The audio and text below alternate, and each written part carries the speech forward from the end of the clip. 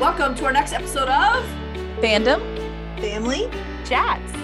This is a production of Family Fan Clubs on Facebook. You can find us all over Facebook. You can find us all over social media under Fandom Family Chats.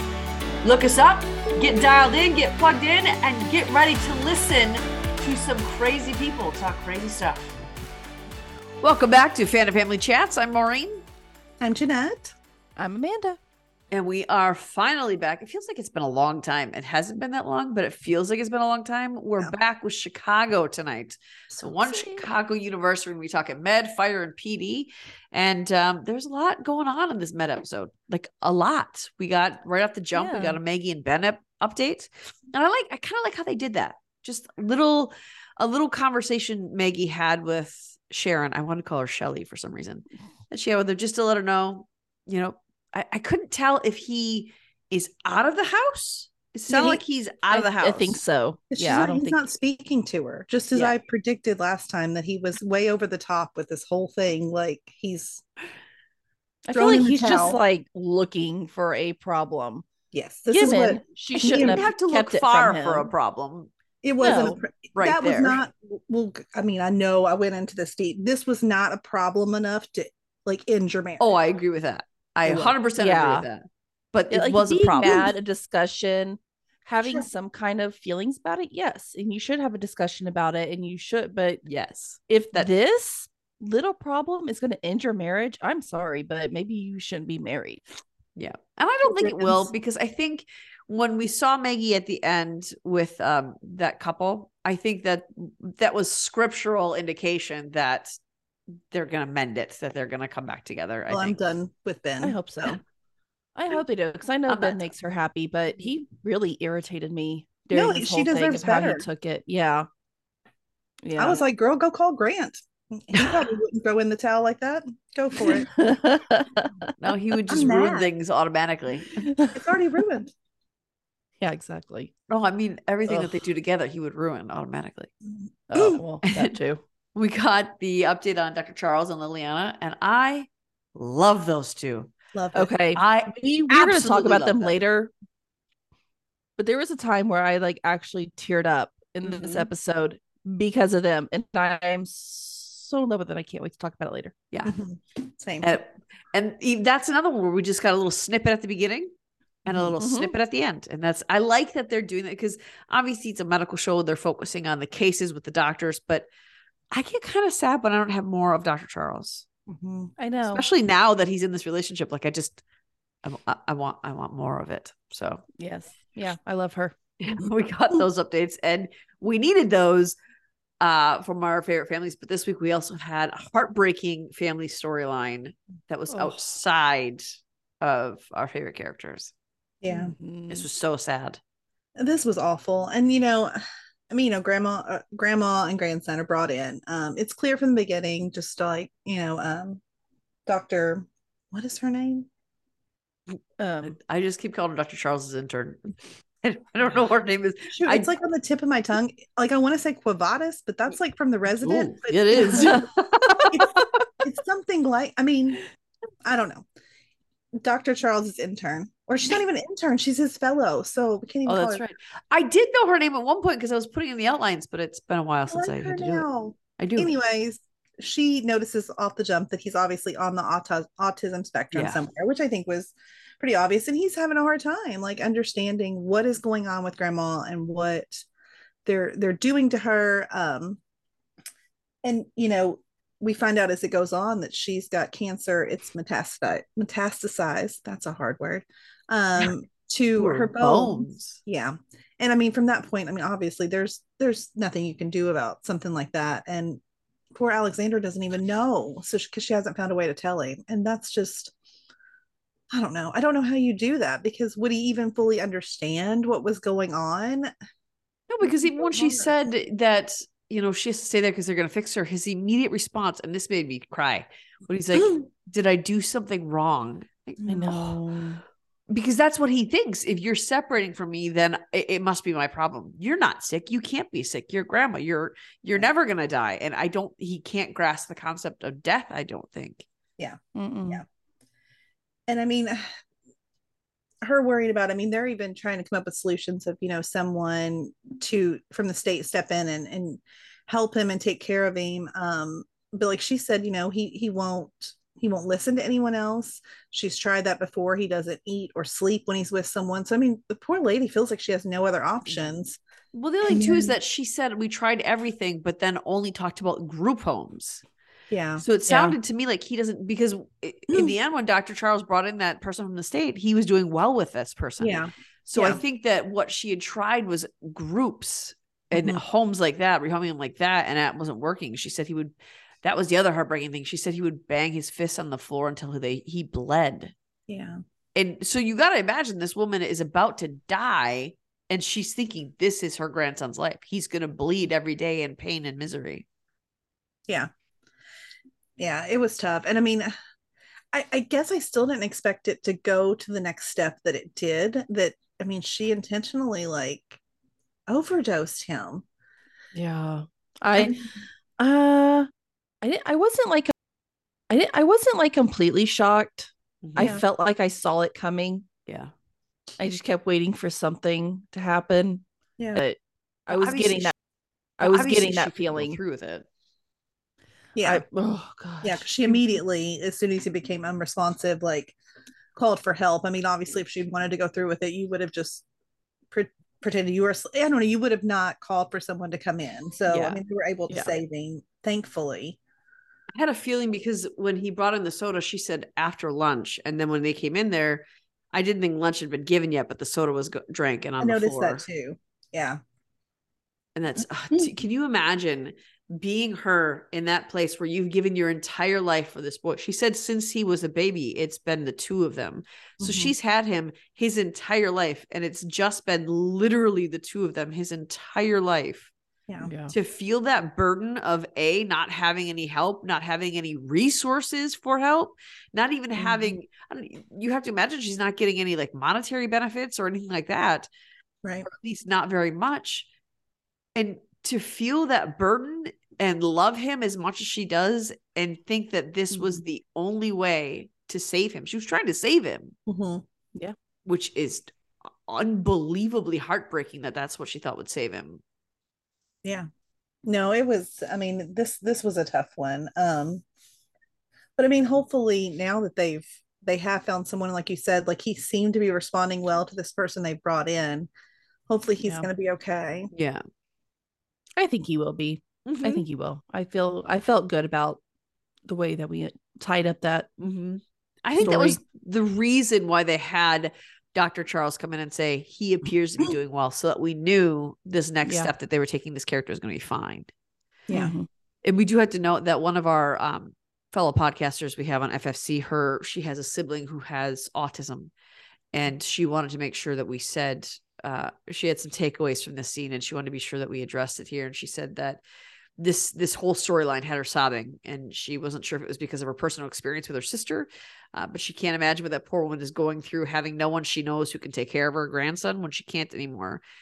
She said her own parents are privileged enough to not have to worry about who's going to take care of her sister when they no longer can, but she knows that there are people in her sister's social circle who don't have those same resources, who don't have that same leeway and privilege, and it kills her.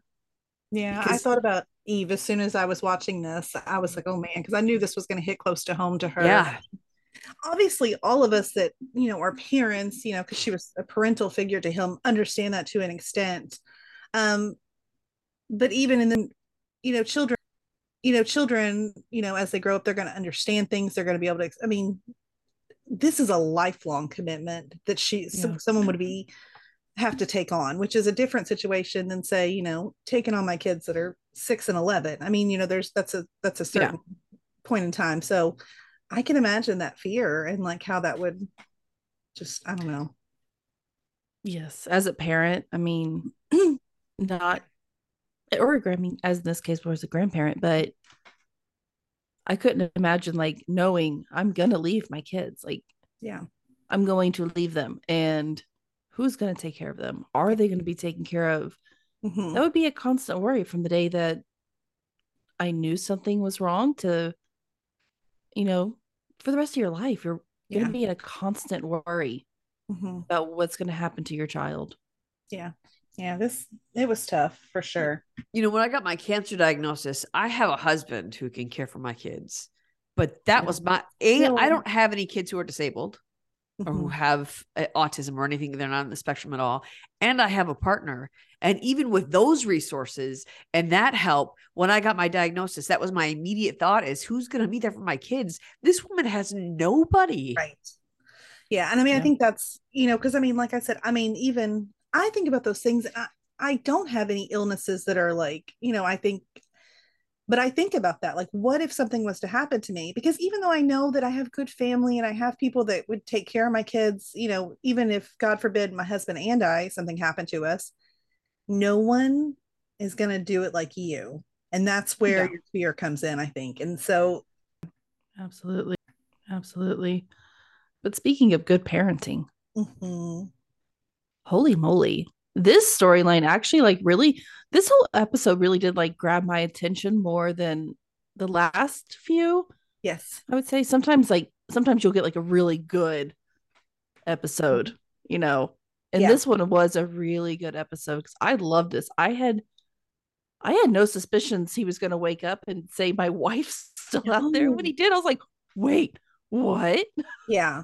Look, and I am obsessed, I think, with this new doctor. Instantly, I love Dr. Is it pronounced Liu? Yeah. Yeah. Do you know what I know him from? And this is how I referred to him through almost the entire notes. What? He was one of the stupid models on New Girl who was in Cece's Boys who couldn't figure out how to wear a hat. So I heard, really? Yes. I started rewatching that the other day. I only made for a few episodes. He doesn't appear until season 6. Oh, I probably never got that far then. Okay, cool. I'm not there yet so on my rewatch. What I kept it was hard for me in the beginning of this episode. I was like, I can't, dude, I can't take this guy seriously because I watched him get locked in a closet and not figure out how to get out. And I can't, you're a doctor now. But in this episode, he did. He matched his metal. Time to do all those saves. Yeah, no, I love him, and I'm glad that we have someone who is instantly kind of we're forming a connection with, because I mean I feel like Med has lost a ton of people already and it's only been half a season. So we need this, but I'm here for it. I like him a lot, and I loved Med hasn't really gone out in the field and done stuff around as much lately as they used to. Yeah, I mean we had that one episode with Crockett on that train or whatever, but for the most part we haven't done these things, and I've missed it. Same. And so I think that's why I like this so much. Definitely. No, I loved it. I always love when they get out of the hospital. On any medical shows, I feel like this way. I like when they get out into the action and you just see them save. It's just, I don't want to say boring. That's not the right word. It's just less boring. I just like to see them leave the walls of the hospital. And I feel like even with all of I think Eve and I were talking about this with all of our Chicago shows. Med is the one that we don't see them outside of those walls of that hospital ever. Yeah. But when we do, even if they're still working, even if it's still they're doctoring out somewhere else in the field, it's still nice, I think, to see them out of that ED. Yeah. Loved it. Dr. Archer is about to make me angry again when he wasn't going to let, but then when he turned and let Archer go with him. Asher. Archer. I hate that they should not have named him so similarly. My gosh, why is it so hard? It's super hard for me. It bothers me to figure out Archer and Asher. This is a little too real. Yeah, no, I hate it. I mean, I hate it. I do think that part of the reason that scene was in there is so that we could form more of an attachment to Dr. Liu, because he fought to go out and he was like, no, listen to Dr. Archer, who's mean and grumpy all the time. He's like, no, I can do this. Let me do this. Yeah. I'm going to go do this. And I think he would have done it even if Archer said no. I think so. He was going. I too. I think once he told Archer his save number, that was okay, this guy actually knows what he's doing. He doesn't want to send a doctor out there. He has no idea of anything about his character. To represent the hospital. Right. I see hesitation. I think hesitation is mandatory in that kind of position. Yeah. Yeah, and I think it's a good thing that he went because obviously, like on this search, I mean, I'm sure that the dog is very good at its job, but it was going to cross the river. And thankfully, he was there to say it doesn't really make sense for her to cross the river in this condition. And he didn't tell him, like, hey guys, you're wrong. He was just like, why don't we stay back here and we'll cover more ground this way? And sure enough, I mean, he found her just by like a little bitty broken branch. And I mean, he was good at this. I have an issue with that though. Why? I'm sorry, you're in a forest that is wall to wall trees, branches, things, all of the floor. People walk through there, regularly break things. From a few feet away, you happen to turn your head and see a single snapped branch in a sea of snapped branches. Like, this is the one. This is her. I know it's her. Good like, though, Maureen. I mean, he saved 65 people. We're 65 people now. So that's a little unrealistic. The blood was also unrealistic, more realistic than spotting a single broken branch amidst 1,000 broken branches, knowing it's her. That was my only issue with it. I don't sad. Like, really? He's that good. I watched this right before we went on our hike today. Oh, good. Just in case you came across another hiker that needed your help. I kept bending the little branches. Oh, in case you got lost, they would know where you were. That's a good plan, Amanda. Smart. Very smart. You left your little in the middle of the city. Here I am just snapping little twigs. Amanda watches too many documentaries about people dying in murders. Yeah. Yes. In a good way. In a good way. But it was funny. Yeah, because it was in the back of my mind as we were walking through. I was like, it wasn't really that easy to snap some of those. They just kind of bend at some points. I'm like, So maybe it'd be easier if you're pregnant and it's at waist height because so the baby did it. Yep. I was like, is she really going to deliver this baby in the middle of the woods? Yes. And she sure did. Dr. Asher. Also, I mean, was anybody else a little bit like nervous about like all this bleeding she had going on, and then she was pushing a baby? I was like, shouldn't y'all be like holding pressure to like wound? Like, I felt like the blood would like spray out as hard as you have to push to have a baby. Yeah. I mean, that's true. Was I the only one nervous about that? I was more nervous. I was more nervous about the fact that the reason they got into the accident was because he was driving her to the hospital because she was in labor. So she was in labor before the accident, right? Yeah. When Asher and Leo got to her, she said, "What's happening? Did you forget that you're in labor already? That's a problem." That's where my fear was. I didn't even think about the blood. I was just thinking of her conversation, how she was confused what was happening and didn't know what was happening as she's grabbing her stomach. Like there's only one thing this could possibly be when you're that pregnant. B, you were in labor before you got into the accident. So you should not be confused about what's happening. So that's like that feels like head trauma. Oh no. Mm-hmm. See, that's what I was thinking. I was like, you have all this head trauma, everything's bleeding, and not just bleeding on the outside. There could be bleeding on the inside because she's obviously has a concussion at least. Well, they also, and then you're putting that much like strength down, like pushing that hard. I was like, man, is that gonna like bust something inside of her? Like, honestly, this is the way my brain was thinking during that whole scene. And she pushed her out. I was like, okay, now what's gonna happen? I was still nervous. Yeah. These shows have me no trust. I know, they've scarred us. But she was good. She was good. It was a happy ending and I loved it. It was. I was a little sad that Maggie was sitting there watching her. Did the little wishing she had a husband as great as. But it was hard to tell at first whether or not he or the OR 2.0 would deliver the same happy results, but we got some answers this week on that front.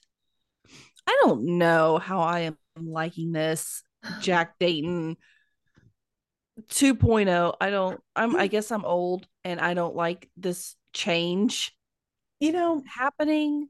I can't tell how I feel.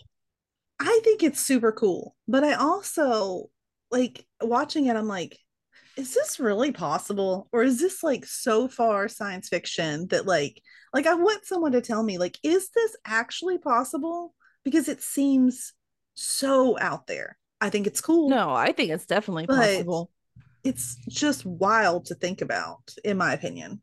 It's an AI. I mean, but we have so many different types of AIs now that are not only invented already, but that people are actively using like in their day-to-day lives. And I think we're just going to advance from here. So I think this is possible.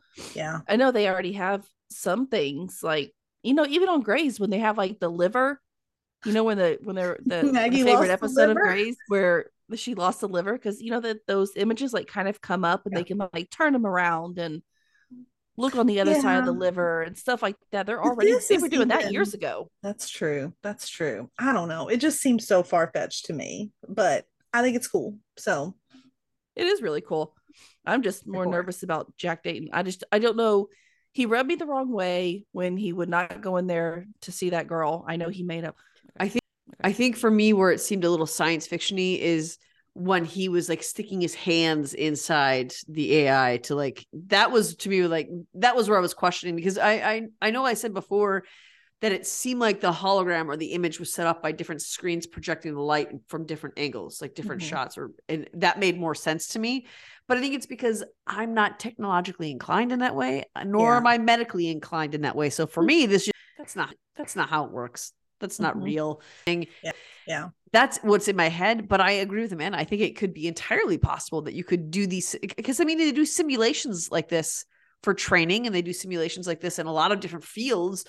I don't know why it couldn't be applied to a medical place. I think it would scare me a little bit as a patient to be like, you're relying on what now? Yeah. But I mean, I guess in this case though, I mean, just like, I mean, I think our case before, had it not been for, 2.0, Crockett wouldn't have even attempted this.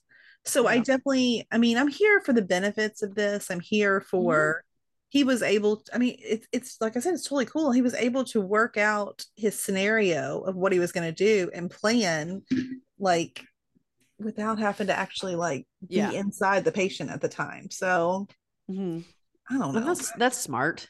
I mean, it's because I think for me, it would be, as a patient, it would be scary to think they're relying on that. But the benefit there is that they can do as many trial runs as they want before they even get to you. So they can plan, they can set this AI up to plan for, okay, we're going to cause this problem to happen. Now, what would you do? And that's hugely beneficial. Yeah. The other thing I wanted to point out is that, did anyone notice when Crockett sat down with Roy to talk that you saw Dr. Dupree come in the background and then just turn her head and listen and watch and kind of incline her ear? Oh, yeah. And then when he got out, she's like, I didn't mean to eavesdrop. What? Well, he even said eavesdrop much. I mean, he was like, And she went, not intentionally. But you saw him in the room and then inclined all of your body's attention to what he was saying in there. What do you mean not intentionally? Unless that was a definite eavesdrop on purpose. So she was just stopping to listen because it's Crockett, and she just wanted to. Because I'm already calling it that they're going to be together. 100%. Yeah, but I think that's why I was a little bit nervous of what this OR was going to be in this episode, because I thought, okay, she just wants more things in that OR. So she's going to grab any case she can to put in there. And then that's why I was a little bit nervous about it this week, because I kind of thought that was her angle. Solely that was her angle. Yeah. But then as they were going through it and they saw that the success rate is 48%, and they're like, hey, and then you could watch her adjust things. And it doesn't, what I liked about it was that it doesn't change the default setting. So it'll go back to default. But you can adjust this in the moment, in those surgeries, in those trial runs. And then you even saw when Crockett was in there, actually in Roy, that sounded weird, but he was, in his intestines and all that stuff. And he found a better avenue. She was nervous. And I think that Crockett kind of needed that push to see, okay, things that seem impossible are still possible, because he used to be a lot more, I don't want to say he was riskier before, but he wasn't as afraid before. He was. Yeah, he was. And I noticed that this episode, it dawned on my head. I was like, on my head, in my head. He used to be able to take way more chances, and he's so cut off now. It's the Pamela thing. I mean, she's just really like, it's messed with him, and I'm glad to see him kind of getting back to who he was. Yeah. And I think that he even said at the end when she was congratulating him, and he said, no, it was you in this OR. I had already given up. And she said something about being capable of change. And at Crockett's final scene, he said something along the lines of, well, maybe I am too. So I think we're going to see a swing back into the Crockett that everybody fell in love with. Smart. But I think I'm excited for that because I'm not as in love with Crockett as everybody else is. He's kind of like middle of the road for me. And like, even his voice is like, it's a voice. Oh no, I'm more in love with his voice. I like the voice. Person. I'm not. I'm very middle of the road with Crockett. Like I think his character's interesting, but in the last few episodes, because of how afraid he's been, he's fought for his patients, which I loved seeing, but he's been kind of boring. And his purpose originally was to provide that excitement and that courage and that let's go get him, kill everything off sort of thing. And that I think we're going to see a return of that. And I'm grateful for that. Yeah. I think we will start seeing a lot more of that. Yeah. With him. I hope so. Because I love Crockett. I wouldn't say he's like my favorite, but I've always enjoyed his character. He's never really like made me too mad or upset or anything like that. He's annoyed me at certain points, but I think every character does that. Came on, but I got over it. So yeah, wasn't a big fan of when he was flirting with the mom and dating the daughter. That was a little weird. Pamela, that's when I was not very fond of him during that whole time. Like real, like I would have had a much stronger reaction to that than the girl did. Like, really, you're making out with my mom right now, and you just went on a date with me the other night. Like, what is wrong with you? Yeah, but, yeah. So I mean, I agree that I was never hateful of Crockett, and but I think once he got over, or not, he's still not over it, obviously. But once he had that issue with Pamela, his interest level started to go down. He took a back seat in everything. He wasn't, and I think that's why the train stuff was so important to us as fans, because we got to see Crockett being adventurous and being courageous and not caring about, the results. Because I mean, this guy, Roy, he said, he didn't say this, but he basically said, I'm going to kill myself if you don't do this. Yeah. So what are you losing by doing this, Crockett? Yeah. But he was still so afraid he was going to kill him. So this be good.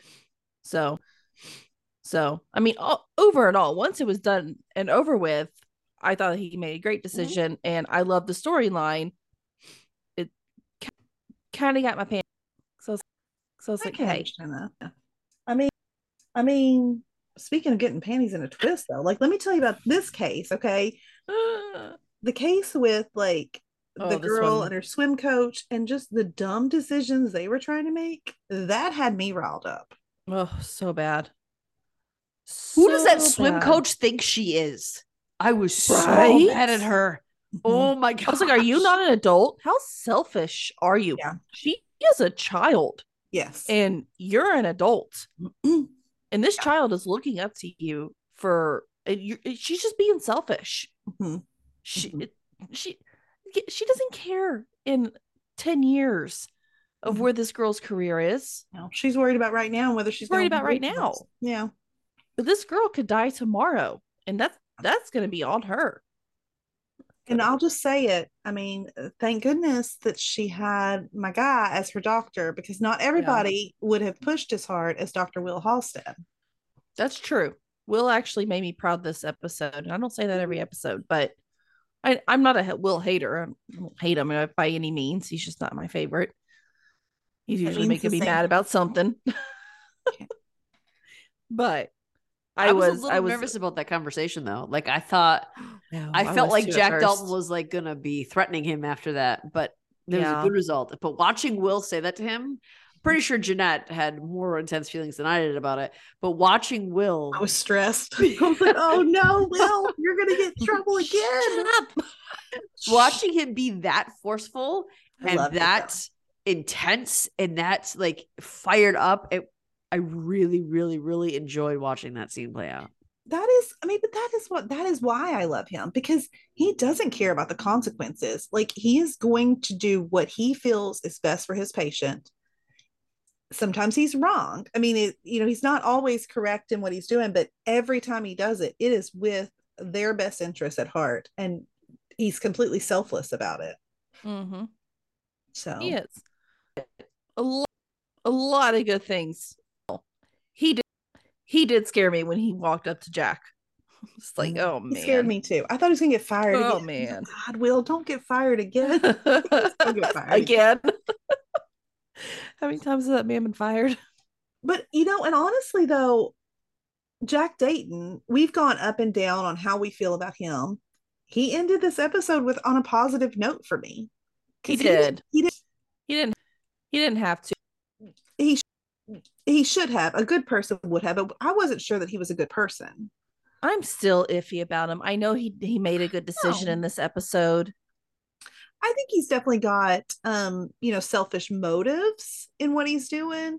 Yeah. But I do think deep down he is what he thinks he's trying to make a difference. He's just maybe not, he needs to go about it a little different at times. I think he's a little pushy on situations, but I don't know. I've got a good feeling that he's not the big bad we like.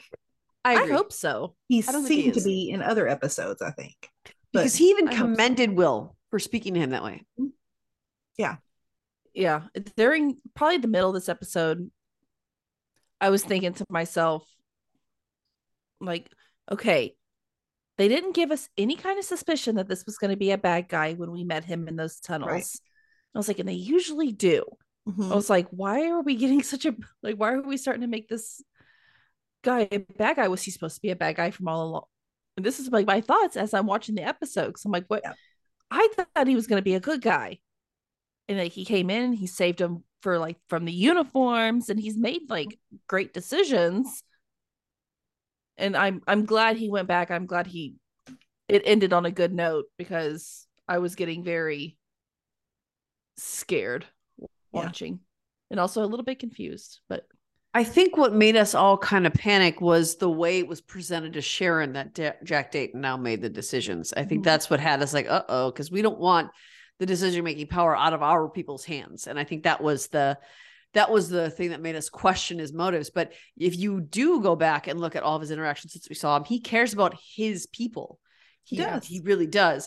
And I think that he didn't fully realize what was required of him to take over a hospital, how he would have to care about more than just his people, but the patients in the hospital. And I don't think he wants anybody to die. I don't think he's that kind of human being, but I think that he wasn't fully thinking of the ramifications of owning a hospital in terms of what his responsibility is to patients and to making his face seen to people outside of the press. Yeah. No, I agree with that.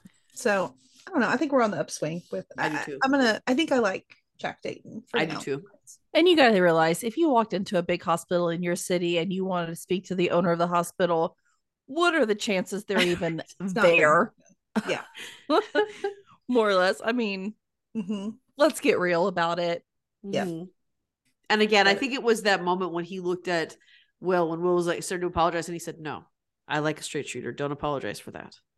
I think that's the kind of leadership you need. Someone who is okay to be called out on their crap. And I think Jack Dayton seems to be someone who is fine being called out on his crap. I mean, anyone who's a fan of Will, I'm a fan of them. So it's fine. Maybe it's not so bad to have him in power. And I think that next week, I think we're going to see more of that, even though it didn't show to the preview. Yeah. But I do think that we will see a little bit more of Jack Dayton, because I mean, I don't think they'd feature him so heavily if he's not going to become a regular part of the show. Right. So I think we might see a little bit more of him, but I do like that in the preview, we get Leo and Asher.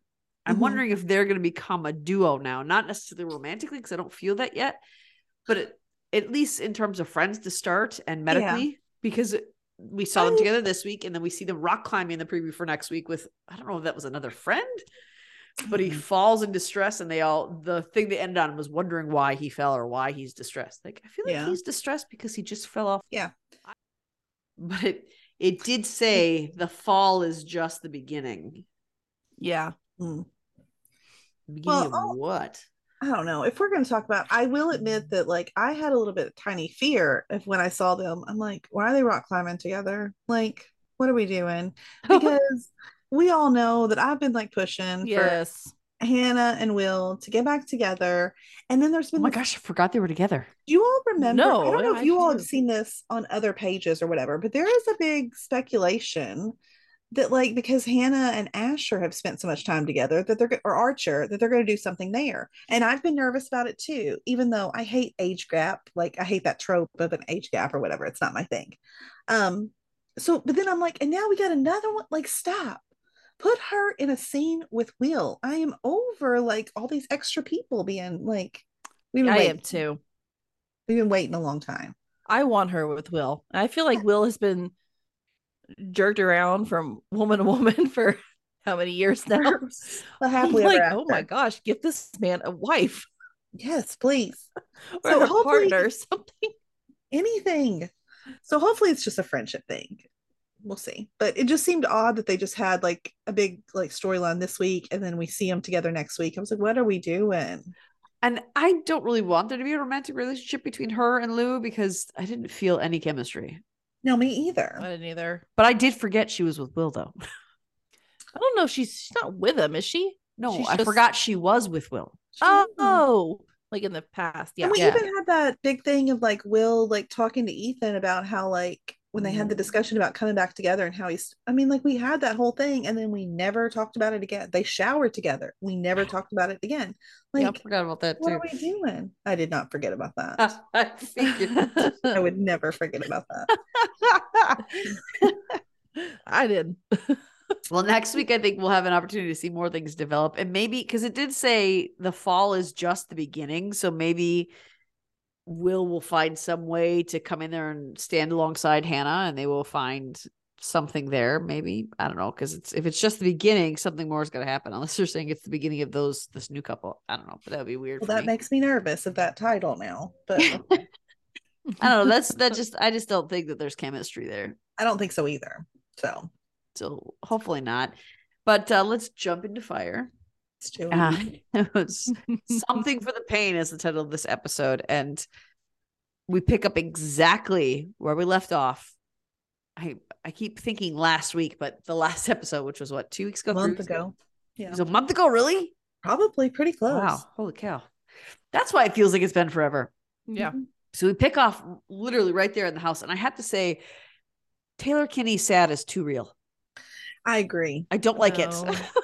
I know. Yeah.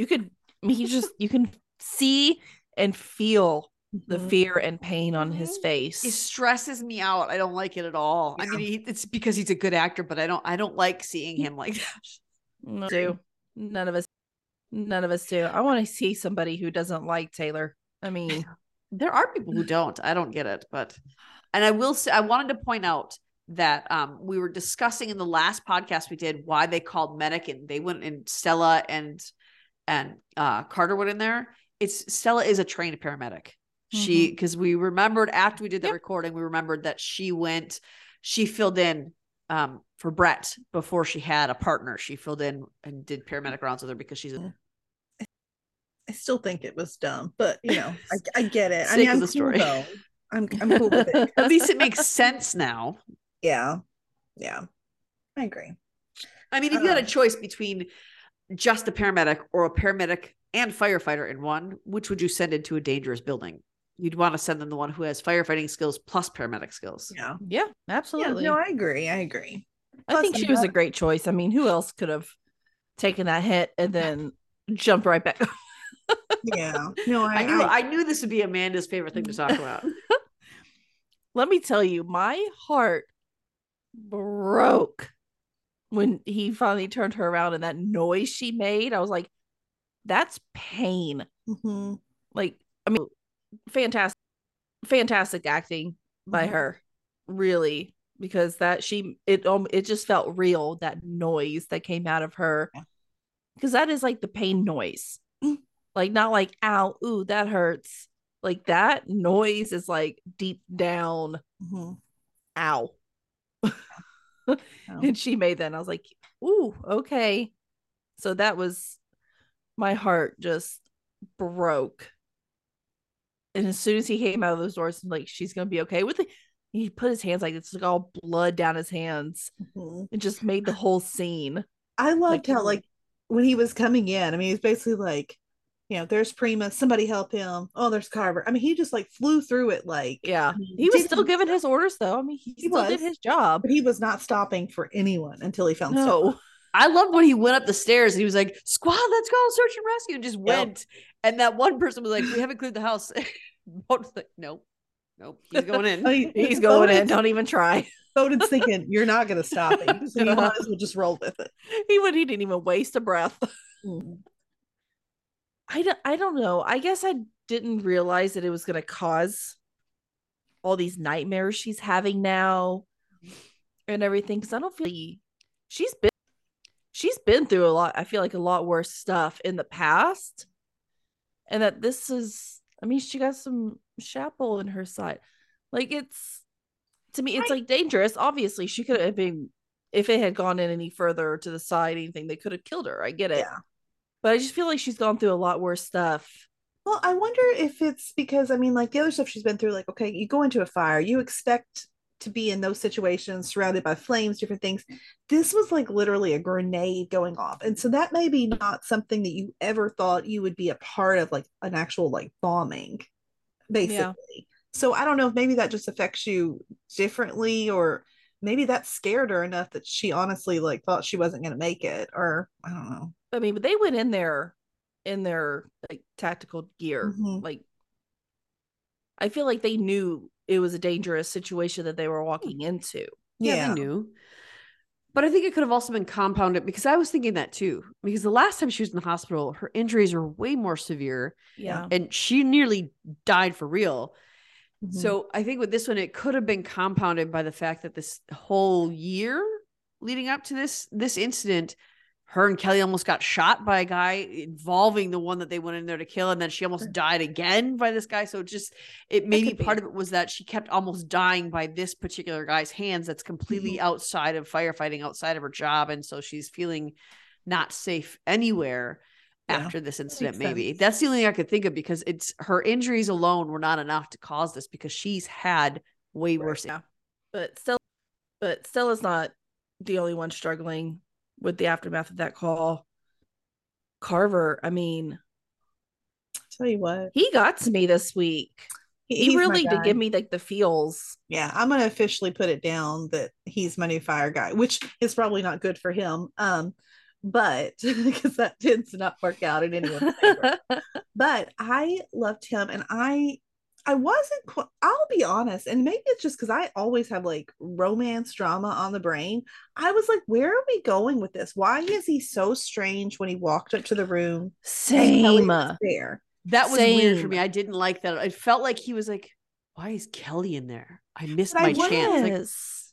But I mean, I think, not to jump ahead, but just jump ahead a little bit. I think by the time when we talk to him at the end and he kind of is explaining things, I think it's just more of he felt this, and maybe for a minute he even thought of it as he felt something for Stella, but I think it was more of this like gratitude and this something he had never experienced of someone saving him and being there for him.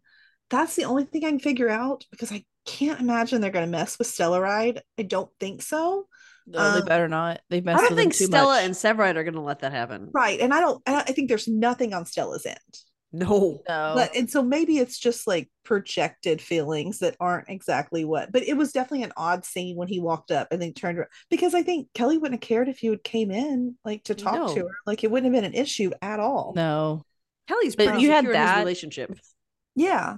Well, I mean, I feel like you should be. I'm like, no one's gonna leave Kelly Severide. No. If they do, that's dumb. But for sure. I mean, you didn't just have him during that scene when he walked up to the hospital room. You also had the scene like on top of the roof where it was, I was like, is he like complete? My first thought was, is he completely in love with her? And this isn't the first time I've had these feelings. I think I've said it on here that they're.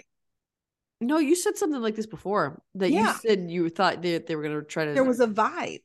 And I think it's just simply, I mean, I think she's got Miranda's got chemistry with literally everyone. And think it's just been projected. But I've had weird feelings about this. So like then this episode, and I was like, oh no, like this is even worse than I thought. Stop it.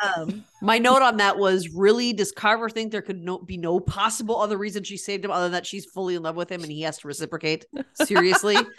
But then as the episode went on, I realized that, because, there's that real thing. It's, I don't remember the name of it. Like, it's like savior syndrome or something, where someone saves you and you have very, very strong feelings towards that people, and they're real and they're valid, but because they're so strong, you confuse them for love or attraction when that's not actually what it is. And that could have been what was happening at first. Yeah. And I think maybe even more so in his case, since I don't think he's ever had anyone show him that sort of like care that they would like risk their own life for him.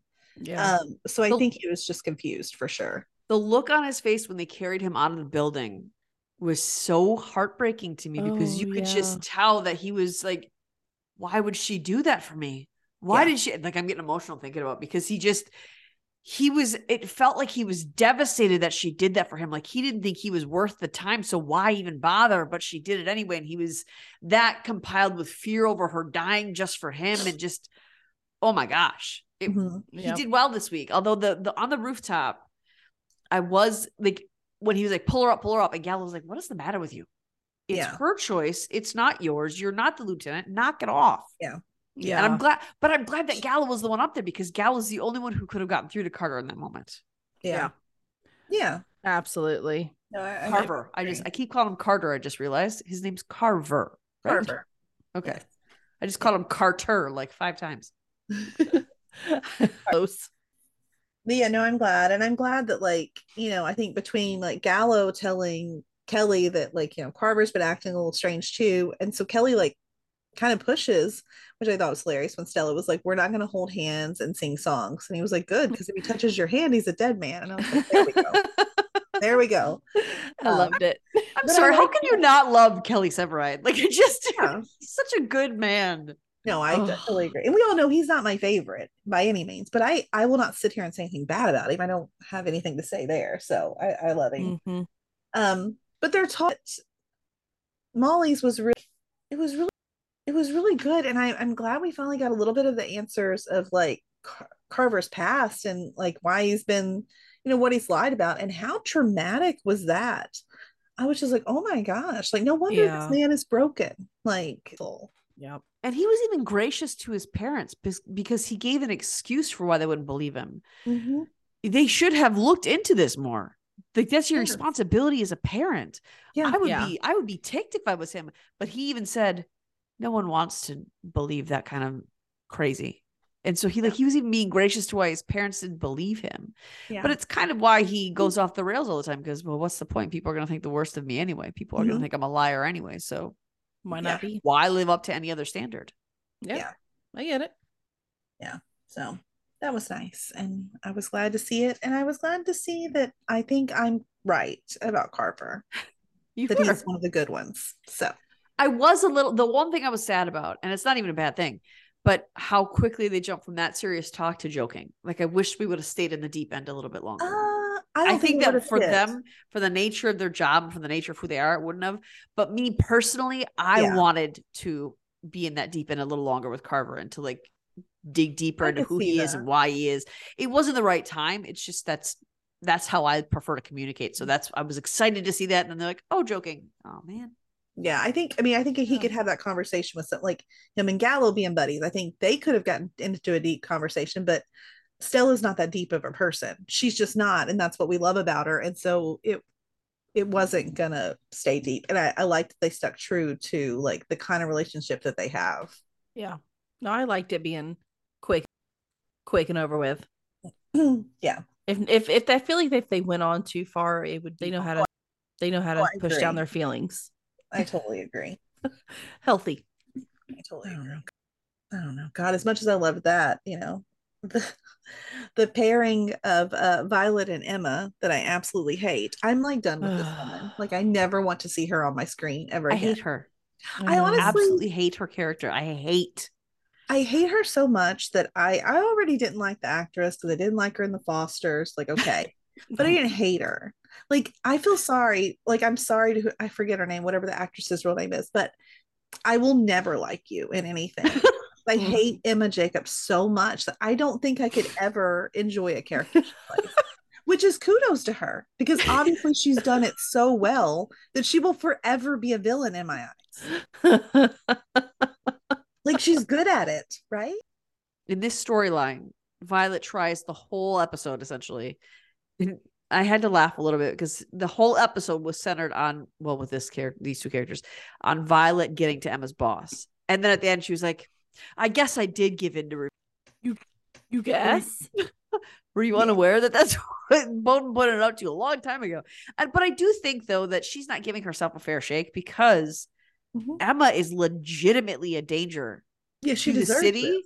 And she's legit. It even goes beyond deserving it. Like she's an actual danger to firefighters. She's an actual danger to this institution, to the city. She's going to cause problems and she's going to cause probably deaths in some shape or form. She is inept. She's incapable and she's completely wicked in every way. So you might have been spurred on by your hatred for her, but you hate her because she is hateable. And she's hateable because she's an awful human being. And I think now that Violet has at least said something, I mean, she's got to take some pressure off her shoulders. I know she's not going to give up on this. I know she's going to continue to look. But she at least said something. She took action when a lot of people just would be just leave it alone by now. Yeah. She's not going to leave it alone. She's going to at least try. And I think I'm not surprised with Violet. She's she's so 51. Yeah. And I do think that her talk with Emma's boss was honestly the best result she could have hoped for because the boss, he took her seriously, but he was also he's like, what evidence do I have? There's nothing I can come against her with unless I have actual evidence to come against her, but I will watch out for her now because you've warned me of this. I will keep an eye out for her. Yeah. So I thought it went great, but I don't think she was impressed. Well, no, because she wanted her gone, like everybody else in the fandom. Yeah. But I do think I don't even think he's the one who told Emma, because I think given the nature of this and Violet telling him why he was the target, so Emma must just because she's a crazy person, must just stake out his office, or she has trackers on Violet. I wouldn't even put it past her to put a tracker on Violet somehow. I wouldn't either. Or somebody she works with was in that building. I mean, something. Yeah.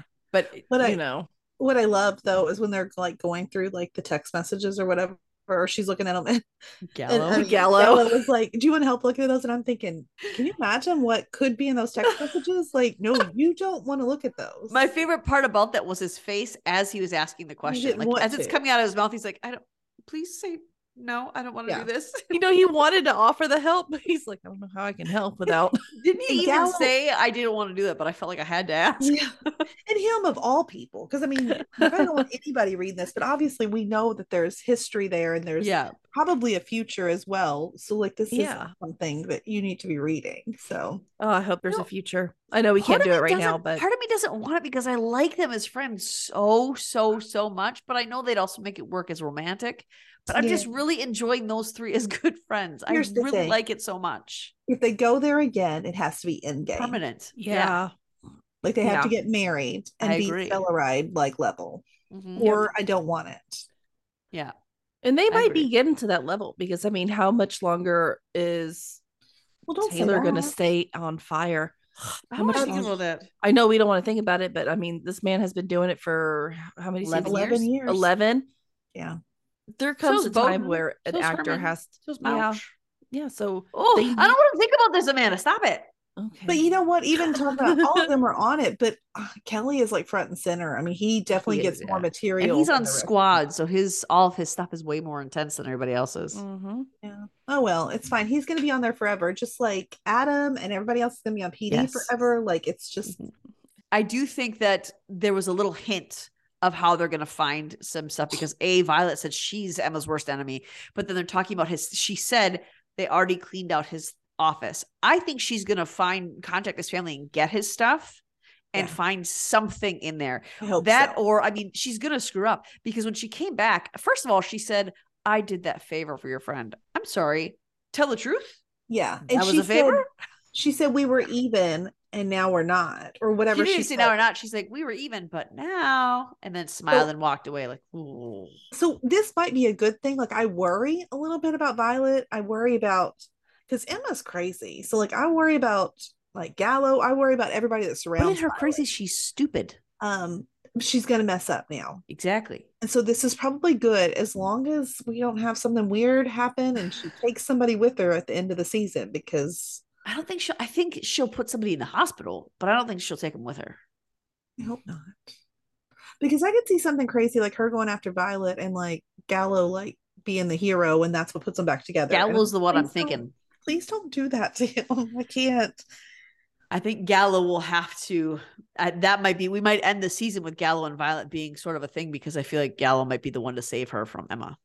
Yeah, because honestly, that's what I thought was going to happen a long time ago with like Hawkins when all this was first happening, and then they decided to take him a different way. So like, I still feel like that's a generous statement.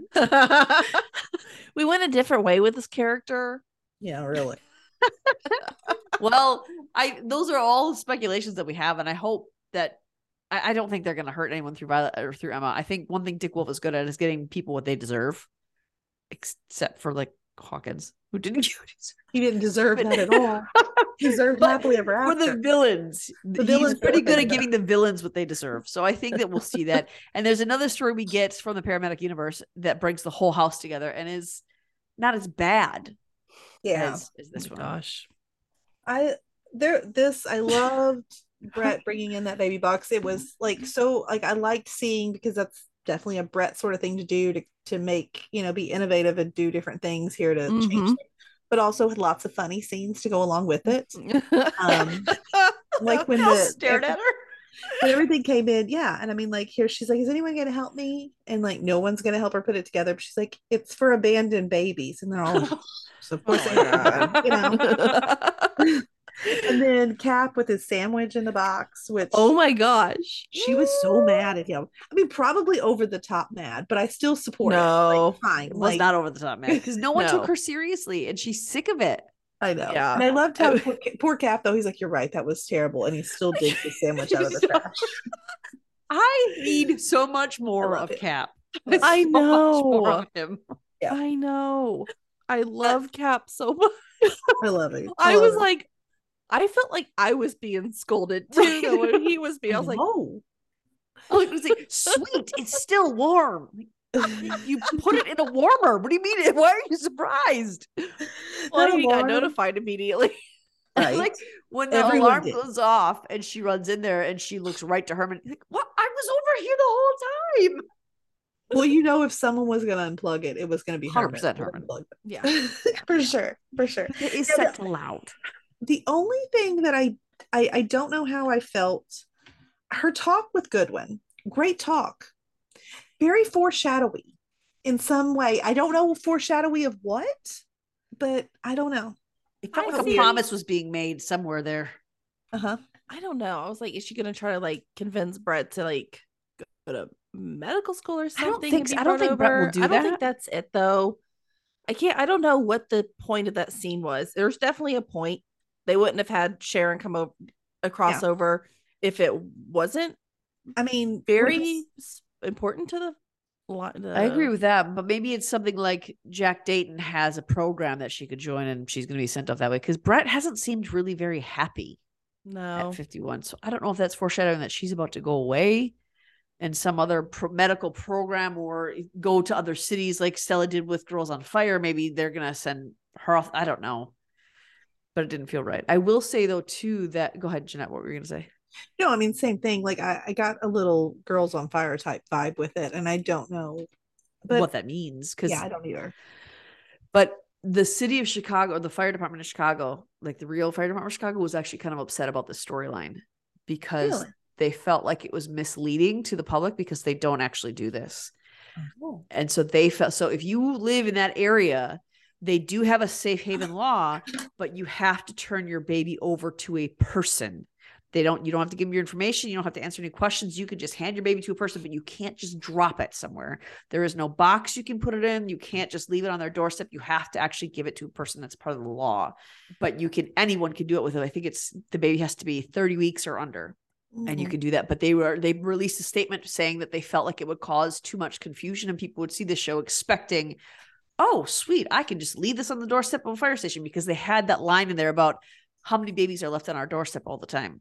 So I think that that's what they were upset about. I think that they need to recognize that the show is fiction. But I think that a lot of people, as with the Dan Scott story, a lot of people don't separate fact and fiction easily. No, and they especially really not desperate people. So if you are in that area, know that no Chicago fire station has this kind of equipment, and you are not supposed to leave them on the step. You can, no questions asked. You can give no information. You don't even have to say a single word, but you can bring your baby there. You just have to give it to someone who's in the fire station. You have to physically give it to someone. There's so many more places that you can drop your baby off as a safe haven than just Illinois? Fire stations. No, and this can be like nationwide. There's I think many other locations. They said that there was 2 states who had the same safe haven laws as Illinois did. I don't remember what the other state is, but they said there were 2 states that had the same law. So I think the laws differ from state to state. So check your state definitely statutes. Check your state laws. Mm-hmm. I know Texas because I've been here. So I think that next week we have to see a little bit more, at least, of Goodwin and Brett because of how they left it. Like they can't not answer that question, right? They're not that mean. Yeah. So they've got to answer it somewhere, but the preview didn't show any of it. What the preview showed was Severide with OFI, and it was the guy saying, "You're going to help us take down the corrupt head of OFI." I thought he was a good guy. Yeah, I don't like this because I like that guy that runs OFI. Yeah. He seemed decent. He seemed to truly want to solve these crimes. He even allowed Severide to go back and solve crimes that had already been solved in the right way. So I don't like it at all. And maybe that's what Severide will find. Maybe he will fight to prove that this guy is not corrupt and maybe it's Emma. I bet it is Emma. Blame it on Emma? Yeah, something, right? I think this whole thing will get rid of Emma. This is going to be the start of them getting rid of Emma in the way they're supposed to, in a proper way. I don't think there's any way that we are so wrong about this OFI guy. I've never had any sort of thought I haven't about him being like this. Has to be Emma attacking from the side. But why would she attack? I don't know. Just because if she can get Severide out of there and she can get that house vulnerable to other things, then she can tie him up that way and get rid of them. Because I mean, she doesn't care how. She doesn't have to hurt Violet directly. She just has to hurt the house. That's her family. Yeah, that's true. And Severide's kind of the head of that house. So, but I mean, we'll see about that. That's the only thing I can come up with, honestly, because that head of OFI, there's no way the head of OFI is corrupt. There's no way. I don't think so. I'll be shocked. I don't think so. I really don't think so. Everything we've seen, if so, I'll decent. I'll be really shocked. Yeah. I will. I guess that's a way to shock me. I was going to say I'll do something crazy if he is, but I can't think of anything crazy I'd be willing to do if I happen to be wrong. Shave your head. No. She's like, that will never again be something I will bet. Not ever. So I as always, we end every preview saying, and I was just editing a podcast the other day where it said, "We'll see." In every preview we say that. I don't know why we say that, because everybody knows that we don't actually have the answers and we're just guessing and fabricating things. So we'll see. We'll see. I think it makes sense.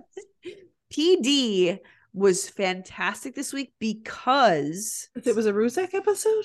No, it was a Torres episode. Oh, it was a Ruzek and Torres episode. I think I might love Torres as much as Ruzek. I think they're on the same level. Oh, I love him more. Nope.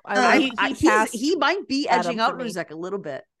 He is. Not because, he's so pretty and beautiful, but I freaking love his character. Because I love him. I think he is pretty, but he's not, like, that's not my reasoning on him, because he seems so young for me. Like, I'm not into it. But it's solely his character and who he is and how he acts. I did have the thought. Now, I didn't say he was up there with Ruzek, but I had the thought watching it, and I was going to tell you all that poor Kevin, he's taken my number 3 spot. I'm sorry, because he's not going to beat Burzak, like, ever. No one ever. Where was Kevin this week? Well, I mean, Ruzek like tapped him like as he walked out with Torres, and he almost looked a little sad. It's like, he took his buddy. I was supposed to be his buddy, like on both counts, really. I think Adam's really taking him under his wing, and I'm actually really enjoying watching Adam and Torres. They're my favorite pair. I love them together. Mm-hmm.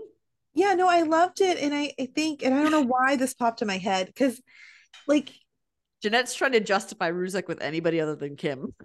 I'm okay. Actually, I'm okay with them not like being partners, because I just want to see them partners in real life. I don't care if they're partners in the station. But like when you remember when Adam came on, he had Al to sort of take him under his wing, and he was like his mentor. And it's nice to see like Ruzek kind of giving that back. Even though, I mean, he's nothing like Al. It's not in the same way. I mean, Al would have never taken Ruzek to like a poker game with the guys, but like he's still like teaching him like how to do things, and he's got his back and he's there for him. And so I really just enjoyed that parallel, I guess. I don't know. It's good to know other cops. That's something that Ruzek got from Al. Yeah. That one of the first episodes we saw, Al was teaching him about that. Yep. Yes, I think it was a total callback to that's how I felt when I watched it. I was wondering if it was just me. I was like, oh no. I was too. I don't know. I mean, I don't know who else did, but I noticed that. I loved the whole, like, I mean, I do love Dante. I think he's great. Even when he's sitting there listening to all those guys, and you can tell he's just completely uncomfortable. So uncomfortable. And I mean, it's probably like, also like, Adam, you got to think, like, yes, it's good to know other cops, but this guy's like, what is Dante, like 25 maybe? I feel like he's really young. He's a baby. And like these guys are like, I mean, this isn't even Adam's probably, I mean, Adam's 40. Like, he's old to poor Dante, you know? He's 40? I don't think he's 40. If he's not 40, he's close to it. Maybe not in the show. Because Al picked him from the academy. Do you think he really went to the academy at 30? And he didn't know what a typewriter is or a Rolodex? So maybe he's 35, but he's still like, I think he's in his late 20s, early 30s. Yeah, I think he's meant at least. I think he's meant to be in his early 30s, if not 30. I think that's what he's meant to appear as. That's the feeling. That's solely off of the conversation he had with Al when Al was like typing things up, and Adam's like, "What is that? What's a Rolodex? What is that?" I'm 33 and I know what a Rolodex is. Yeah, and I'm 40 and I know what a Rolodex is and what a typewriter is. So I don't think he's meant to be on our end. He is in real life for sure, but I don't think he's meant to be our age in the show. I want to know if I figure out, but we'll figure it out a little bit. Even like, I mean, I could tell that guy they were playing poker with was going to be bad news, like off jump, when he was like, so why did you become a cop? Or even when he also, what did he say? Are you from the West Side? And he was like, Pilsen. Like, I don't know. You could just feel that there was just like little jabs at Tante already from this guy. Yep. You just called him Tante. Well, I don't know what I said. Tante. There we go. That's what we're gonna call him. But also, Adam being Adam, he's, even when Dante's ready to leave, he's like, no, man, I drove you. You're my guest. Let me get my stuff. Like, he wouldn't let him leave without like him. And I thought that was, was good. It's Adam for you. I know. I love that. One of the reasons that I like Dante so much is because he is righteous in his the way he polices, but it's because of compassion and the calling that he has on his life. And that's the makings of a great cop. And I think that's why I like Dante so much, because Jay was righteous out of obligation and out of duty, but I feel like Dante is righteous because of compassion and a calling that he has to do this work. And I think that's the difference. I had the thought while I was watching this, he's a better Jay. Yeah, he is. He really is. I honestly feel I like the show better. I'm having an easier time actually watching it. Like, now that Dante came in. I love Jesse Lee Soffer. I do. I did too. His character was a little boring for me, and Dante is not. It was boring, and he's fun to watch. I don't think he was at first. I think Jay slowly got boring. Because at the end, it was all about him fighting against Voight, and I know. And I think once you come against Voight, for me, it's like, you're not as fun anymore. Yeah, because I've been watching earlier seasons, and I was like, man, I loved Jay. Like, but then he just slowly kind of drifted for me. So, yeah. And it was because he went for Voight, and I think that's really because I'm loyal to Voight. Yeah. More than I'm loyal. If I had to choose between Jay and Voight, I'm choosing Voight. Yes. Same. Probably because I wouldn't want to die, but I think there's only maybe 2 or 3 people on the show that I would put before Voight. Okay. 2, maybe. And 3. I think with these two, with this pairing, the reason I like it so much is because they're fun to watch them work together. Watch Ruzek and Torres this episode. It was fun to watch them together. It was. All I could see then was that Adam is left-handed, by the way, because you pointed it out last time. So that's all. Every time I saw it, differently than everybody else. It's so hot. I didn't really notice it before, but you're like, I don't know if you all noticed, but Adam's left-handed. So that's all I could see when he was on the screen holding his gun was, oh, he is. Look at that. Yes, there he is. I just looked it up. Adam was born in 89. It's supposedly what the character was. So he's 33. So we were right. Young 30s. He should have known what a Rolodex was in a typewriter, though. That was like 20. So, I said late 20s, early 30s. I said early 30s, if not 30. Okay. So I still maintain that was. Well, he's getting ready to be 34, which is probably closer to my 35 that I said second. So okay. No, I'm just kidding. But all that really matters is Maureen came in first. That's okay. All that matters. I do think that we can kind of see as we go into Bukowski that Dante had to learn Adam had his back, because Adam asked the question at one point, did you think I wouldn't have your back? And Dante was honest. Like, I didn't. And we find out. Yeah. Why would he at the time? Because I gotta admit, Adam's when Dante first starts telling him stuff, his first interaction, I was like, Adam, like the way you're coming at this conversation at first was upsetting me. And then he like kind of reeled it back in. I'm just going, we're good. But at first I was like, Adam, you're really out of touch with what he's trying to explain to you right now. Like, but I was proud of where we got at the end of it. So it was fine. But I think that's why we love Adam so much too, is because if you're in Adam's unit, and he said this to other people in the unit before, if you're in his unit, he's for you. He's on your team. He's on your side, your family. That's it. He needs to know nothing else other than you are part of his unit. Mm-hmm. Yeah. And I like what he said. No, we are going to go investigate, and then we are going to figure out what we're going to do. Right. Yep. And I think we need that. And Bukowski, just to give a little background on him, I couldn't remember what other unit he worked in, but he works in is it the gang unit? It's not the gang unit, is it? No, it wasn't gangs. It was just, what did he say? Because I could not remember, but I knew it wasn't gang. I knew it wasn't narcotics, but he's in a different unit, and that's how robbery? They know him. Maybe robbery and homicide, because he would be he seems like he was in the pawn shop a lot. Yeah, probably that would be robbery. What I hated is when he walked in there and he was like, "Well, I'm not giving this case. I'm about to win a flat screen TV."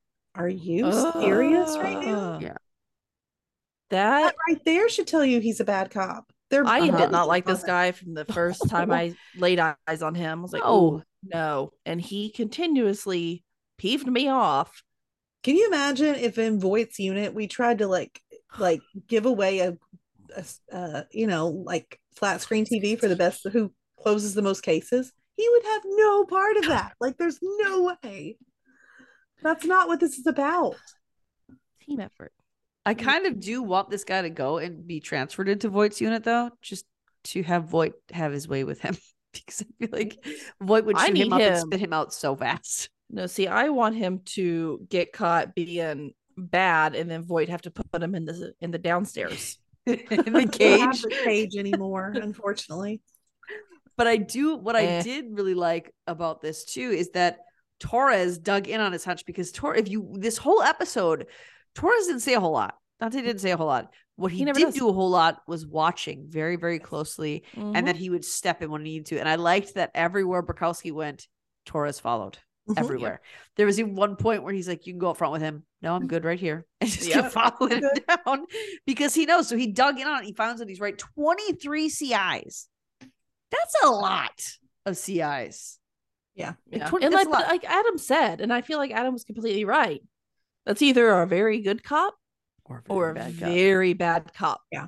Mm-hmm. And it's like kind of hard to know, because I wonder how many CIs like Voight has. Oh my God. Probably a lot. Now, is Voight like old Voight number one? Or is that new Voight? Because I would imagine even someone like Adam probably has a lot. Yeah. Because everyone in that unit is forceful when they need to be. And I'm sure that, but when they need to be is the key word. This guy gets CIs by being excessively forceful. Yeah. We can see how he pistol whipped that guy. Yeah. And what I love though about Dante, I don't think Dante will do that, but I still think he will be a good enough cop that it won't matter that he won't adapt to their style. Exactly. He'll have his own, like kind of how Jay did. Yes. And you can see that because when Adam's like, what, you've never raised your fist to somebody? He's like, of course I have. I beat the crap out of people, but they can always hit me back. And I thought of that one episode that we all loved, the end of, where he beat the crap out of that bully in his town or in his area. Like, that's who Torres is. But this one, and another thing I really liked about Torres in this episode was that when Bukowski was threatening him at the end and Voight was watching, Torres got right up in his face and he came back. He's like, everybody's watching. You might want to step back. And then how did he word it? He said, this is why I wanted to become a cop. That line. I was like, oh my, I think I cheered. I was like, yes. I loved that. I was like, yeah, that's my guy. He got real close to Bukowski's face when he said that too, and got real low with his voice. And and Voight didn't interfere. And I think the reason Voight didn't interfere when he saw cause to was he watched how Dante handled himself and realized, okay, he's I don't watching him still. Yeah. But I think that he's still sizing him up. But no, I think that this episode, I think he saw that he doesn't need to handle Torres because Torres has got this, and Torres is going to shine in that. And I think that's why, because even when Hank walked away, he kind of went, like, raised his eyebrows and shook his head a little bit, like, he's got this. Yeah.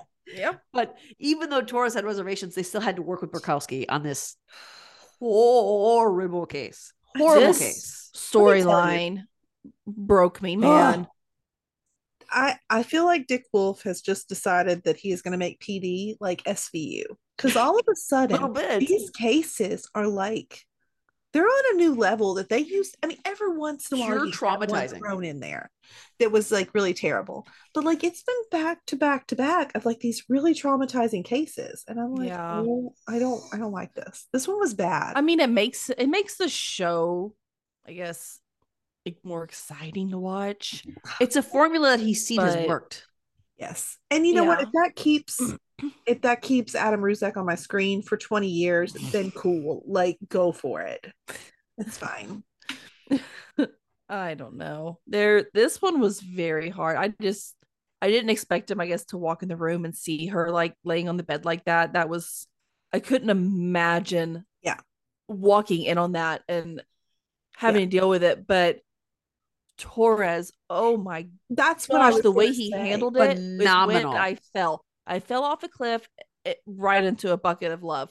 He did everything right. I mean, I think, and that's what I mean, even though the scene was disgusting and really hard to watch, like, it was needed for us to see exactly, I mean, just how patient and how calm. And I mean, did you notice, I mean, instantly he covered her up. That was the very first thing he did. Yes. And, not just him, but I mean, I think Adam as well, watching how frustrated he was trying to get the guy, because he knew that husband really needed to get to her. I just think, like, I mean, everyone in this unit is just so compassionate and in tune with like these victims and these people that they're like solving the cases for. I mean, it was perfection, even though it was disgusting. So, I mean, I still really loved the scene. Exactly. It was seeing a side of him that we haven't been introduced to very much. I mean, we're still getting to know Torres. We don't have a very close relationship with him yet. I think we're getting there very quickly. Yeah. I think they're doing a great job at that for making us fall in love with him. Yeah. There is a backstory there that I think we're going to get to soon. I hope so. Because he said something about how he mentioned women in his neighborhood being raped. And he mentioned something about that. And that was when they were in the store shop with that pawn owner. And he's like, girls are he raped her. And he was I mean, obviously that's an upsetting thing in general. It doesn't even matter if you know the person. Finding out someone got raped is horribly traumatizing and upsetting. Right. Yes. But Torres seemed to take it on a different level of pain. Yeah. And so I think that there is some sort of backstory there that we might be getting to soon. But that's the great thing about him as a cop, is he takes that everywhere he goes, and it influences how he does his job. Also to add insult to injury, the way Bro went in there, and Bukowski, that's who she means. Bro. The way that he went in there and that during that interrogation, dude, Adam had it. I was like flaming. Yeah. So mad. I was like, you just totally screwed it up. I didn't understand why he did that. Adam. He was getting ready to tell you. Yes. Why would you go in? It just shows you how untrained he is. He's just, I think he's, you know what, Voight needs to teach him the art of intimidation when it's needed. Like, you only use these tactics like sometimes. But I think part of his goal was he just wanted to see this guy arrested so he could have another arrest under his belt. So it was better for him if he didn't say anything. Yeah. So he was trying to get him to clam up. Yeah. Because he cares more about his numbers than he does about the people who are actually being affected by these perpetrators. Exactly. And the look on Torres's face when that happened, that's when Kevin was like, you okay? Yeah. No, I'm not. No, he's not okay. No. So we figure out this is this 2-man crew. I figured it was when I I thought it was two people. The way that the scene was set up and everything, it makes sense to me. But when they came out shooting, I was like, "Ooh, we escalated." Yeah, there's too much TV in my mind. I'm like, we definitely escalated the situation. It's escalated very quickly. Yeah, it's gone from robbery to robbery and sexual assault, and then to homicide. Homicide. I mean, and like with every single invasion, it was escalating so quickly. I was like, they gotta step on it and find these guys. And when the first guy they were interrogating, I didn't think it was him. I was like, this guy, he was good. Yeah. He very, very believable. And we find out that he wasn't even he was the intruder, but he wasn't the pervert. More dangerous one. Yeah. The deviant. Yeah. One thing too I wanted to point out that Adam has been doing this job for 10 years. He was so affected still by seeing how these two were executed. Yeah. He hasn't let, and that's what I love about this intelligence team is they are deeply affected by every one of these cases, even though they've been doing this job for a decade or more. They're still equally bothered every time they see senseless death. Yeah. No, absolutely. With this informant, that it comes to be an informant, but this guy was standing in an alleyway. As soon as we walked up to this scene, it was almost like just screaming that he was beaten by a cop. I mean, yes, there were like, and I feel like Torres looking around was like, it was so obvious that it was a beating by a cop while he was handcuffed. Because I'm sorry, if you're gonna get in a fight with this guy and he's gonna look like that, you're gonna at least have a couple of blows on your face too. Yes. I mean, it's not like this bro guy was jacked or big or anything. No. I mean, he would have gotten his butt beat. He said he fell down the stairs, and even I, who am like, I'm not a cop, I looked over at the steps and I'm like, there's no blood on the stairs. Like, he clearly didn't fall down the stairs. Like, that didn't happen. Why was he all the way over here? Exactly. And then you were arrested him when he looked like that? His feet were facing the wrong way. He was handcuffed. He had a gash in the front of his forehead. It's like he just started making stuff up on the fly. The thing is that Torres clocked all of that stuff the moment he walked on the scene. Yes. That's what intelligence. Exactly. And that's what he does. You can see that on his face. I think that's why they created him as a quiet character, because that's what he does every time he walks into a scene is he stops and he clocks everything first. It's almost like watching Monk. You remember how I was thinking Monk? Psych. That Monk used to do that. Like he'd walk in, everybody would stand still, and he'd have to like look around. It's almost what it's reminding me of. But they end up using this informant guy to find the more dangerous of the two. You know, and that was another scene that I loved with Adam and Torres, that after, you know, he went to him and they ended up talking to this witness, and they find out that, you know, they kind of have, if they want to take down Bukowski, then this guy's probably going to go back to prison for breaking his parole. And so, I mean, Adam didn't try to push him in one direction or the other. He just laid out, these are our options, and let Dante sort of decide like which route we're going to take. I thought that was really nice. And the heartbreaking thing there was Adam said there isn't 100% right answer, and Dante said there is. It's just the wrong result. Yeah. And that was dead on. And then when he said it went fine, I laid my hand on the Bible, I swore under oath, and I lied. And you could tell that he was just broken. It tore him about up that. to do that. Yes, it tore him up. Yeah. But they ended up catching the guy. Yay. Woohoo. And I'm glad. He said, when Torres said, and there's still a bad cop, and Adam said, yeah, for now. And that fire in Adam, I think, is going to be ignited by Torres. And I cannot wait to see Adam start to fight this guy, because we watched Voight do it with a couple other people. Yeah. And I think now we're going to get to watch, because Adam and Voight Voight loves Adam, and Adam would do anything for Voight. And I think we're going to watch Adam start to come up in that same sort, but be a better cop than Voight was, because I don't think he's as tainted as Voight was. No. See, but we're going to see Torres and Adam, I think, fight and fire each other up to take this guy down. And I can't wait to see him be taken down. Yeah. Does anybody else get the feeling that Voight slowly, he might not be there too much longer? Because we're seeing a lot less of him. And I feel like that's what they do whenever they're going to start, they know a character is going to be leaving. They will start doing that. And he's been in less, and maybe because I don't know if it's the break we've taken. Yeah. But I've also just seen so much less. I'm assuming that, the actor himself probably doesn't want to do this field work anymore. I mean, I think he probably doesn't. But then what happens? Like, obviously we've got to promote. So would Haley take over? Because I don't want someone new to come in. No, I think he would train up Adam to take over. Well, I don't think he'll leave though. I think he'll take an in-house. He'll keep the same position, but he'll be more in-house if they do that. I think. Yeah, I don't know. I don't know if he can, because Adam, Kevin, and Kim are not even like at the same rank. Haley's the only one that ranks above them. So if someone did, it would have to be her. Yeah, and I don't think they'll do that for a while. I think Jason Becky will stay on the show. In his role, but we won't see him in the field as much, because I was thinking that too when I saw this episode of, wow, Voight's on this a lot. But then if I think back to the case we just closed in the fall finale, he was all up in that case. But he hadn't been, because I remember mentioning like that was the first time we had seen Voight in the field in a very long time.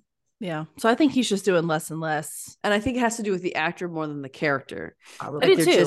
They're pulling up. But I think the other reason is because there's very few characters. Like this PD has the fewest of characters that are mains than the other two Chicago shows. So there's only, if they want us to focus on it, and I think that's why they've taken it. The other thing too is that this whole season, all 10 episodes so far, 10 episodes has been character focused. They've focused on a different character every week and they hit the focus. So I think they're pulling some of the older ones back, not to discontinue them necessarily, but because they want us to focus on these other characters and their development. Yeah.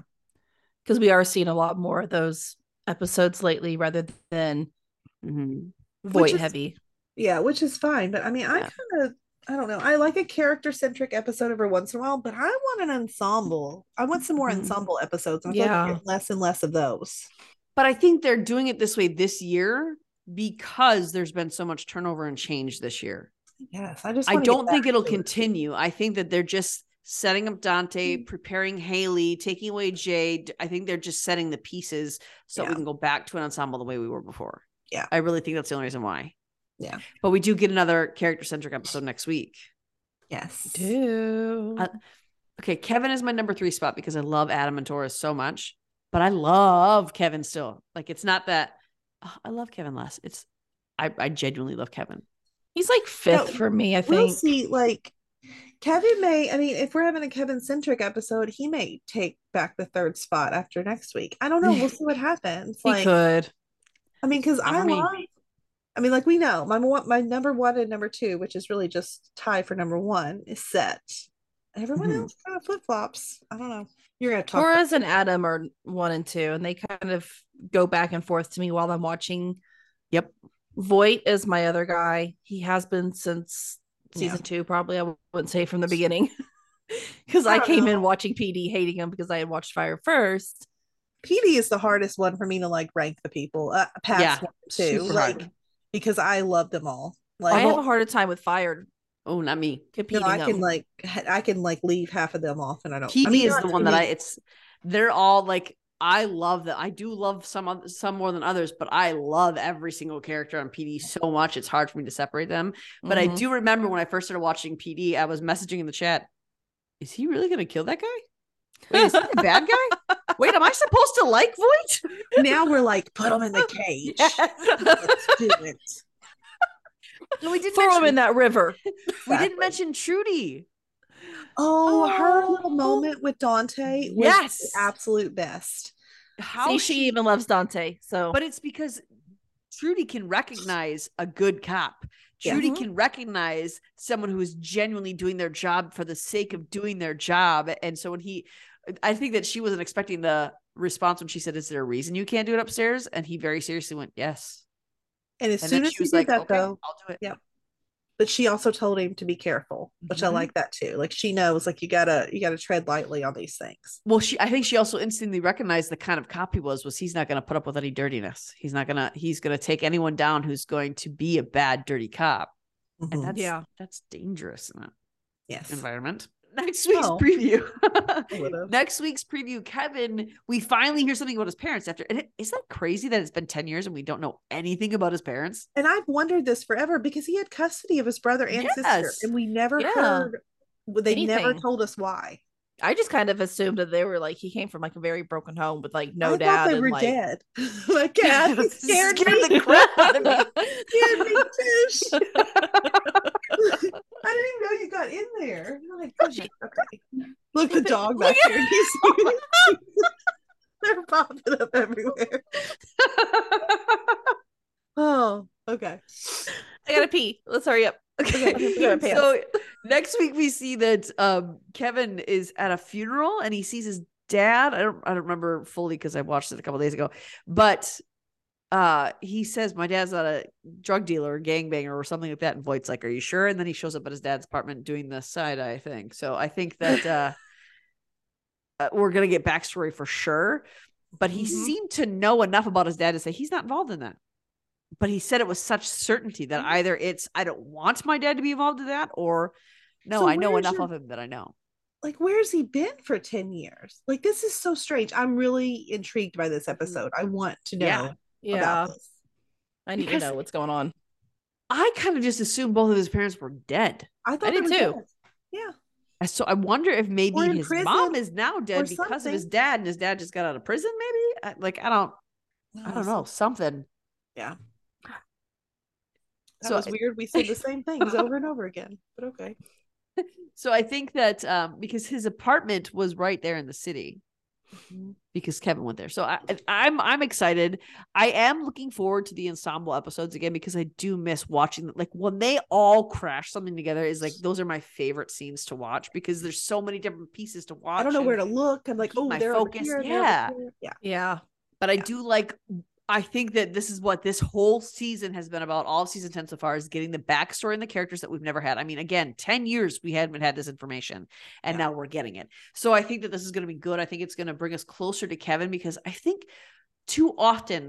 much too often, Kevin is a background character and he shouldn't be. He really is. Yeah. He should be more up front and I'm looking forward to it. So tune in. That is coming next Wednesday. It starts at 7 Central, 8 Eastern. You'll get Med first, followed by PD, followed by or Med, followed by Fire, followed by PD. Although I did hear something, was it shared in our group that they're thinking about taking away that last time slot and giving it over to local channels. So they might have PD in a different night.